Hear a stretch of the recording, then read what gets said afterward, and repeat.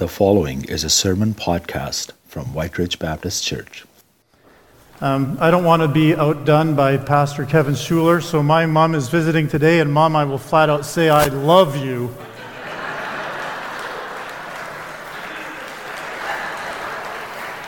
All right, I am really looking forward to opening up the Word of God with you today and getting to know some of the truth that Paul reveals to us about what it means to be spiritual parents. I'm going to ask you to turn your Bibles to Galatians 4, and we're going to be starting in verse 8 and read to verse 20.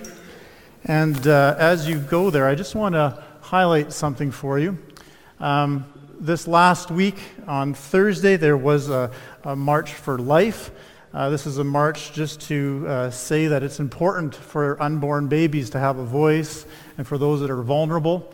Some stats for you to know: for the last 50 years, it's been legal to have abortions in Canada, and current stats say that 300 babies a day are aborted. So what I want to say right now is not thinking so much about the issue as about the people that this reflects. 300 people every day. Think about that for a year. Over 100,000 women, over 100,000 men, over 100,000 unborn babies. And so many family and friends are impacted by this. That's probably more than the population of our city. And there's a lot of people who are hurt, who are confused, who are in pain, and they need hope. And his name is Jesus. And he often uses us to be that beacon of hope as we trust in his Holy Spirit to guide us, to come alongside people in truth and love. And church, that is what we need to do. That is our main aim in life, is to glorify God by making him known so that people might be free of their bondage and have life. Keep that in mind now as we read verses 8 to 20, and I'll ask you to stand with me as I read these verses to you. Formerly, when you did not know God, you were enslaved to those by nature that are not God's. But now you have come to know God, or rather to be known by God. How can you turn back again to the weak and worthless elementary principles of the world, whose slaves you want to be once more? You observe days and months and seasons and years, and I'm afraid I may have labored over you in vain. Brothers, I entreat you, become as I am, for I also have become as you are. You did me no wrong. You know it was because of a bodily ailment that I preached the gospel to you at first. And though my condition was a trial to you, you did not scorn or despise me, but you received me as an angel of God, as Christ Jesus. What then has become of your blessedness, of your joy? For I testify to you that if possible, you would have gouged out your eyes and given them to me. Have I then become your enemy by telling you the truth? They make much of you, but for no good purpose. They want to shut you out, that you may make much of them. It is always good to be made much of for a good purpose, and not only when I'm present with you, my little children, for whom I am again in the anguish of childbirth, until Christ is formed in you. I wish I could be present with you now and change my tone, for I'm perplexed about you. May God add the blessing to the reading of his word, and please be seated. So, our focus today is on spiritual parenting. I just want to clarify two terms. Spiritual parenting, this is not only about you who have children in your home and raising them. This is for any one of us who has someone in our care that we feel responsible for. We've helped lead them to the Lord, and now it's our role to nurture followers of Jesus Christ through healthy relationships. That's what spiritual parenting is. And for me today, the word passion would be an intense, almost uncontrollable emotion that drives you when you think of these people under your care. If you've wondered if you've ever had that, I know if any of you have ever received one of those emergency calls saying the one you loved is in trouble, your emotions go crazy. This is what Paul was experiencing for the Galatians, and he was really concerned about them. You know, going to seminary, you study a lot about Paul and what he wrote. Passionate is not the first word, except for passionate for maybe theology, passionate for doctrine, right? He was a scholar. He was good at defending the faith. But I think we really do an injustice to Paul when we don't see his pastoral heart, his shepherd heart. All you need to do is slowly read through the letters he wrote to Timothy and think of Timothy as a young man hearing words from his spiritual father. Read it slowly. Read it over and again and again. Realize he doesn't think he's ever going to see his son again, Timothy. You read that and tell me that this isn't a man with passion. You read this passage and you tell me this isn't a man with passion for his people, not just passion for doctrine. A lot of Galatians is that. There's a lot of truth that's just put out there and it kind of sits on you. But we need to remember this is a man who says it's not enough to just love truth. God has called us to love people. That's who he died for, so that they might have life. And Paul reflects that, and we see that in the phrase, my little children. A very passionate phrase. This is the only time that Paul uses it. My little children, my dear little ones. He loves these people. And now I'll tell you, unless you're just led by the Holy Spirit for this next phrase, this is not something that most men should bother saying. He goes on to say, for who I am again in anguish of childbirth until Christ is formed in you. I don't know if I would get away with that kind of example. I know men, you kind of don't talk about childbirth. We don't know that. But Paul's saying, I have that type of anguish for you. And not only once, I have it again. My time with you, you did come to life in Christ. And now I'm concerned for you. And I'm willing to go through that same anguish again because you need to know your Savior. And I love you so much, I'd do it all over again.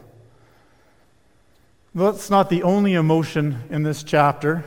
You can see lots of different ones as you go through the different verses. He has confusion in verse 9, fear in verse 11, thankfulness in verse 12, love in 14, concern in verse 15, despair, rejection, and anguish, as we just talked about. And then he says, and I am perplexed for you. I wish I could be present with you now and change my tone, for I am perplexed about you. I am at my wit's end. I don't know what to do, and I'm not with you. How many of you have ever felt that for someone you love? You know they're in a desperate situation and you're far away. You can't be there. This was Paul. There was no Skype. There was no WhatsApp. There was no even phone. He just hears about them, and his heart is torn, and he's at his wit's end. This is a man who loves the people that God has given him to help nurture. And his focus is about them growing in Christ-likeness. He's not concerned just about what are you wearing, who are you dating. Those are things I'm sure that would come into the picture, but the big thing is what's happening in your walk with God. When I left you, you were little babies. You should be teenagers by now. And I still need to talk with you as little children because false teachers are leading you astray and you're following them. He's so distraught for these people. The question I have for you right now is how much relational investment are you willing to make in those you desire to know Christ? It's not enough to say you have truth, you have a track, you know what to tell people, they need to hear about Christ. They need the love of Christ in you to the extent that you love your very own children by birth. That's the kind of love that God wants His church to display to a world. Who does God want you to love that way? And if you're not sure, start praying about that. Lord, who is it that you've asked me to love so deeply that I would experience the pains of childbirth if only they would know you? I've been reading in Matthew, and one of the beautiful pictures about Christ and his passion for his people is when he's looking over Jerusalem. And he says, "Oh, Jerusalem, you stone the prophets sent to you. You kill the people I send to you. How I long to gather your children together, as a hen gathers her chicks under her wings, and yet you reject, you refuse. Jesus loves his church. He hates seeing people go astray. There's so many beautiful pictures about him taking people, put a sheep on his shoulders and walk back to the fold. He brings us back. He loves his church. He loves you. And he loves so many people that don't yet know him. And we have the privilege of being that voice and that presence to help people understand the goodness and greatness and love of God. So parents have passion that's almost hard to control. Parents are also able to discipline. The Bible tells us that the Lord disciplines his children. He disciplines the ones he loves. So this is a reflective question for you, is how are you experiencing the discipline of God? If you want an evidence that you're in a saving relationship with Christ, you know that you are regularly being disciplined by him in a way that leads you to life, not to sorrow. He does not punish, he does not beat up, he does not abuse, but he disciplines to free us so that we can have life in him. So, how are you disciplined by God? Paul says in verse 19, he says, "But now that you have come to know God, or rather to be known by God, how can you turn back again to the weak and worthless elementary principles of the world?" Paul was talking to a people who, before he came, were superstitious, were worshiping pagan idols that he says actually are demonic influences. That's the world that they come from. They heard of Jesus Christ and they accepted him joyfully, letting go of everything in the past because that's junk, that's garbage. I don't want any of that. And now he's saying, you experienced freedom in Christ. How can you go back to those worthless, weak, elementary principles? And the shocking thing in this passage is that Paul isn't talking about the idols that are on the street corners or the superstitions that they were following. He's talking about the Jewish traditions that they were being introduced to. He's talking about circumcision. He's talking about celebrating special days, months, seasons, and years in a way that would make you think they earn your salvation. God gave these days. These are things that God gave his people so that they might know him, not that they might earn their salvation or try to keep their salvation. So these are good things used in a wrong way. And the teachers were saying, if you want to be a good Christian, you have to follow the Jewish practices. You should be circumcised. You need to follow these celebrations. And Paul is saying that doing that is just as evil as worshiping an idol or following superstitions. He's saying that the only thing that we need to be concerned about is Jesus Christ alone. Jesus plus nothing is everything in your walk with God. He will lead you to obedience. There will be things to obey. But for your walk with God, for that relational connection to be made, it is Jesus plus nothing. Don't fool ourselves that we don't fall into this too by the spiritual disciplines we do, or by going to church, or by celebrating certain holidays. We are easily deceived as Christians what we're putting our hope into in our walk with God. We need to remember, and you can tell this by the things you feel shame about, and you say, that shame drives me to do this. Jesus plus nothing is everything. That's why he wanted his people to be disciplined, so that they could realize that very important truth again. He goes on to ask them another very significant question, verse 15. What has happened to all your joy? Isn't that a wonderful question? What has happened to all your joy? It could be, what has happened to all your peace? What has happened to all your goodness? What has happened to all your faithfulness? Why am I empty inside? What has happened to your abundance of Christ's love? Let's read in context that verse, starting at verse 12. Brothers, I beg of you, put yourselves in my place. After all, I put myself in your place. It isn't that you've done me any wrong. Now, this is the context of how Paul first met the Galatians, these coming verses. You know that it was because I was ill that I proclaimed the good news to you at first.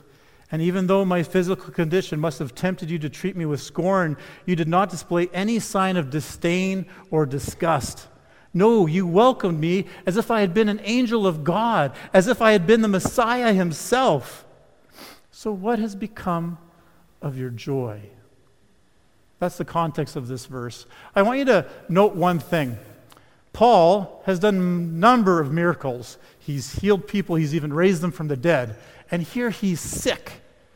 We don't know what it was. It could have been malaria. It could have been epilepsy. It could have been some sort of eye condition. But it was something that made him unappealing to the people around him. And he said to them, and first of all, this is key to know. He didn't see that illness as a blockage, but as an opportunity. Because it says, it was because of my illness that I stayed with you. It's that illness that allowed me to share the message of Jesus Christ so that you might be freed. God always is using us to make his glory known. So even when you find something that you're discouraged by, don't for a minute think that God's not concerned about you or that he's not concerned about the people that you're coming in contact with. Can you remember that? God is concerned about you, but you're saved. You have a walk with him. You have life with him. But the people you rub shoulders might not be. So if God takes you to the hospital because you're sick, there's many different reasons, but one of it could very much be that people that you're going to encounter need to meet the Holy Spirit through you. They need to know Jesus Christ through you. And he says, you would have gouged out your eyes for me. What's happened to your joy? What's happened to your joy? And then a verse later he says, am I therefore your enemy because I tell you the truth? When you serve as a spiritual parent, this is a sober warning to remember that those you love may have a really deep love for you for a good amount of time, but there could also come a time when the Lord tells you, speak truth and love to this person, and the love that they had for you now is even more hatred and disdain, because they don't want to hear the truth. We always have to be sure that our motives are pure, that I'm speaking it in love, but we always have to do what God tells us, and there will be a time, I can guarantee you this, that at some time there will be people who just don't want to hear what God has to say to them, and though they once loved you, they now hate you. What was it that Paul said to them? He said this to them, you've put people around yourself who are tickling your ears. They're flattering you. They're telling you things that you want to hear, and you're obeying them. You're starting to follow these rituals that help you feel like you're saved, and they're not doing that. And these men, these leaders, you think they love you, but they don't. That's what's causing anger. You think they love you, but they don't.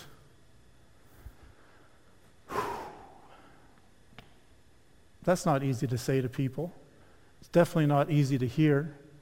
But the Bible, again and again, points out this reality that we need to be able to speak truth and love. And those two things have to go intimately together. And that's the heart of discipline, truth and love, not one at the expense of the other.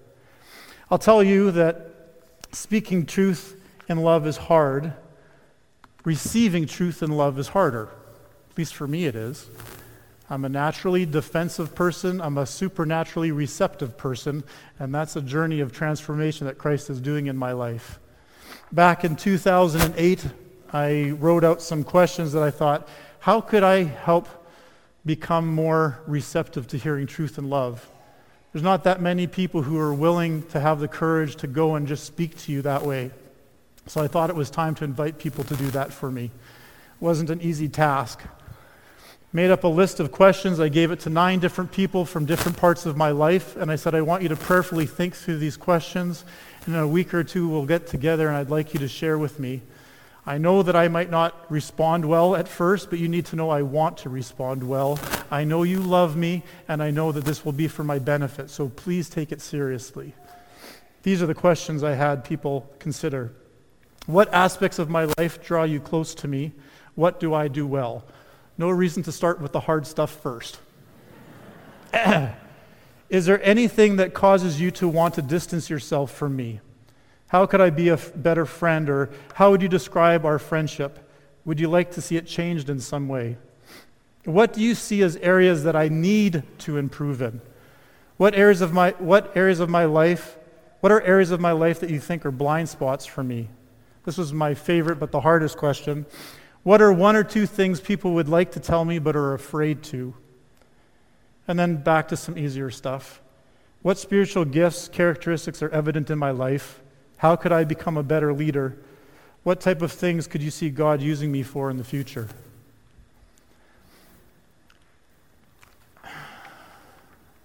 In order to speak truth to others, we need to be able to receive it from them first, too. I want to encourage you to invite people into your life that you say, I want you to speak truth because I can't mature without you. If you want a list of these questions, email me, but I'm sure you can come up with a list of your own. But that was hugely helpful for me. It wasn't easy, but it was hugely helpful. And 11 years later, I can see how some of the things they told me, God has used to help shape me. And I thank God for those people in my life. So we get on to another spiritual parenting issue, and that's the hope of example. Again, if you want to be able to speak truth in love, you should be able to receive truth in love. But Paul says right off the bat in verse 9, he says, read the words right to you. It says, but now you do know God, and more than that, you are known by God. I highlight this because of those 2 phrases put together. But now you do know God, and more than that, you are known by God. What he's doing in that simple phrase is saying it's so natural for us to think about what we do. I know God now. And say that I did that. I know God. But he reminds them, no, the deeper truth is that God knows you. The only reason you came to know him is because God knows you and loves you. What we need to remember, and as we nurture others, is that in everything good, God is the initiator, we are the responders. And you might say, no, I can think of examples where that's not the case. I challenge you to think deeply about it. You might say, yeah, well, sometimes I feel prompted. I read the Bible, and then I feel closer to God. I do that, God meets me. But you wouldn't even think of reading the Bible if it wasn't God prompting you to do that. You wouldn't have any good thoughts in your mind if it wasn't for God's grace, because he's the source of all goodness. So one of the simple things of discipline is just helping people's perspective to be properly attuned to God's perspective and remembering that he's the initiator of everything good. And if I'm seeing life from my own perspective and not through God's eyes, I'm seeing things distortedly. And I want to see it through God's eyes so I can see clearly. And then he says, brothers, I entreat you to become as I am, for I also have become as you are. This phrase, become as I am, is familiar to Paul. He has said in other places, in other books, he says, imitate me as I imitate Christ. That's usually the comparison. Imitate me, I imitate Christ.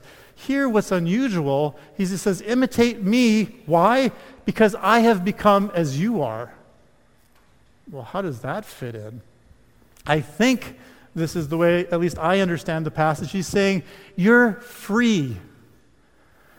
When I came to you, you were in bondage to those elemental spirits. When you heard about Jesus Christ, you accepted him. You broke free of all those chains, and you lived in the freedom of God with no other baggage.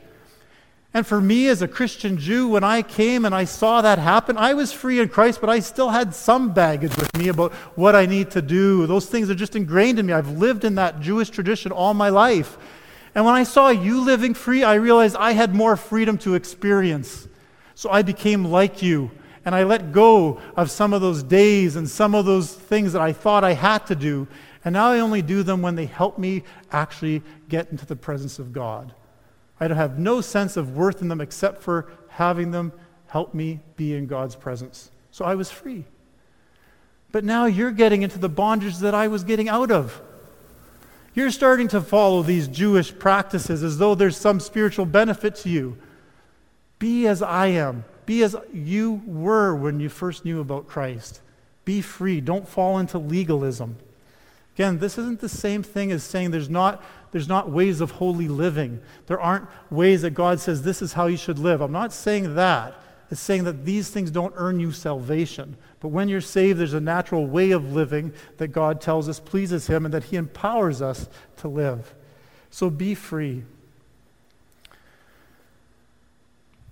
Verse 19 again, we started off with this verse. We're going to more or less end with it. My little children, for who I am again in the anguish of childbirth. Why? Until Christ is formed in you. Any anguish we have for those we parent in a spiritual sense, we nurture, should be so that we know that Christ is being nurtured in them. And they don't stop until we see Christ formed in you. That's a lifelong process. The joy in front of me is I've become more like Christ, but there's so much further yet to go. So until that happens, I will stick with you. I will disciple you. I will love you. I will be in anguish like a mother in labor again. I won't forsake you, just like Christ doesn't forsake you. I read a little phrase saying it's easier to be a parent, to become a parent, than to be one. This is the same thing as far as introducing people to Christ. It's easier to do that than to parent them, to nurture them all the way through their life until they're in glory with Christ. Kevin Clausen did me a favor the other day. He went outside and took a picture of our property. Here's a picture of the pond in front of our church. And right now, there's really no grass. The trees more or less look dormant. In 2-3 weeks, this is going to be quite a different picture. Seeds will be coming to life. Trees will be green. People might be walking along that path. There's going to be some benches you can sit, you can pray there. You know what would be the best thing, in my opinion, for this picture to have in a few weeks from now? It would be people in that lake, in that pond, being baptized by you. You want a vision of what God can do in this church? He can bring new life to the people around you. He can take them from bondage and make them free, and He can use you to do it. That's the best gift He's given you, Jesus Christ to share. And if in your mind you wonder, I don't know if God will do that. I'm not an evangelist.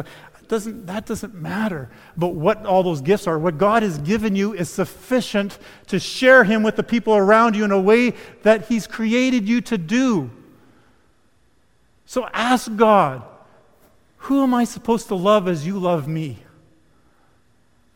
And how can we do that better as a church family? Because it's not just you and your neighbors, it's us and your friends. It's us and your family. It's us and the community.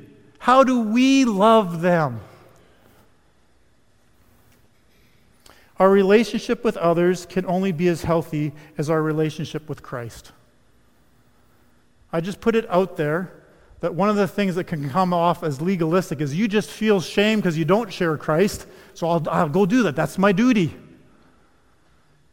When we are walking closely with the Lord, there will be times where you try to keep your mouth shut because you know you could be in trouble if you talk about Christ, but you won't be able to keep your mouth shut. You will be burning inside because there's such good news to share, and you know they need to hear. Pray that God stirs up your heart to that extent, where you know His love so deeply you can't help but talk about Him. There's no shame in that at all. It's just joy. And fear is cast out in those moments. Just going to close by just sharing a few questions with you right now. Who has been a spiritual parent for you? Take time this week to thank them for speaking into your life with truth and love. Take time to love your moms today, undoubtedly. But take time this week to think of the people that God has used to nurture you and thank them. How do you generally respond to truth? I'd ask you to think about how you can grow in that with God's help. Who do you trust to lovingly speak truth to you, and who could you invite to do so? Who are the relationships where you say, I desire to mature in my walk, and this person could help me, and I could help them? And finally, who would identify you as their spiritual parent or significant influence? And how are you preparing yourself to live out this role of speaking truth and love into their life?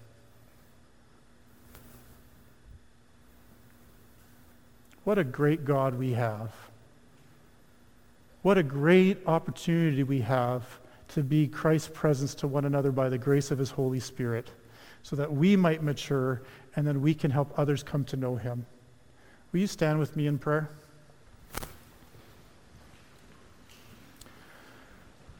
Father, we thank you so much that you have revealed yourself to us as a God who loves us deeply and passionately.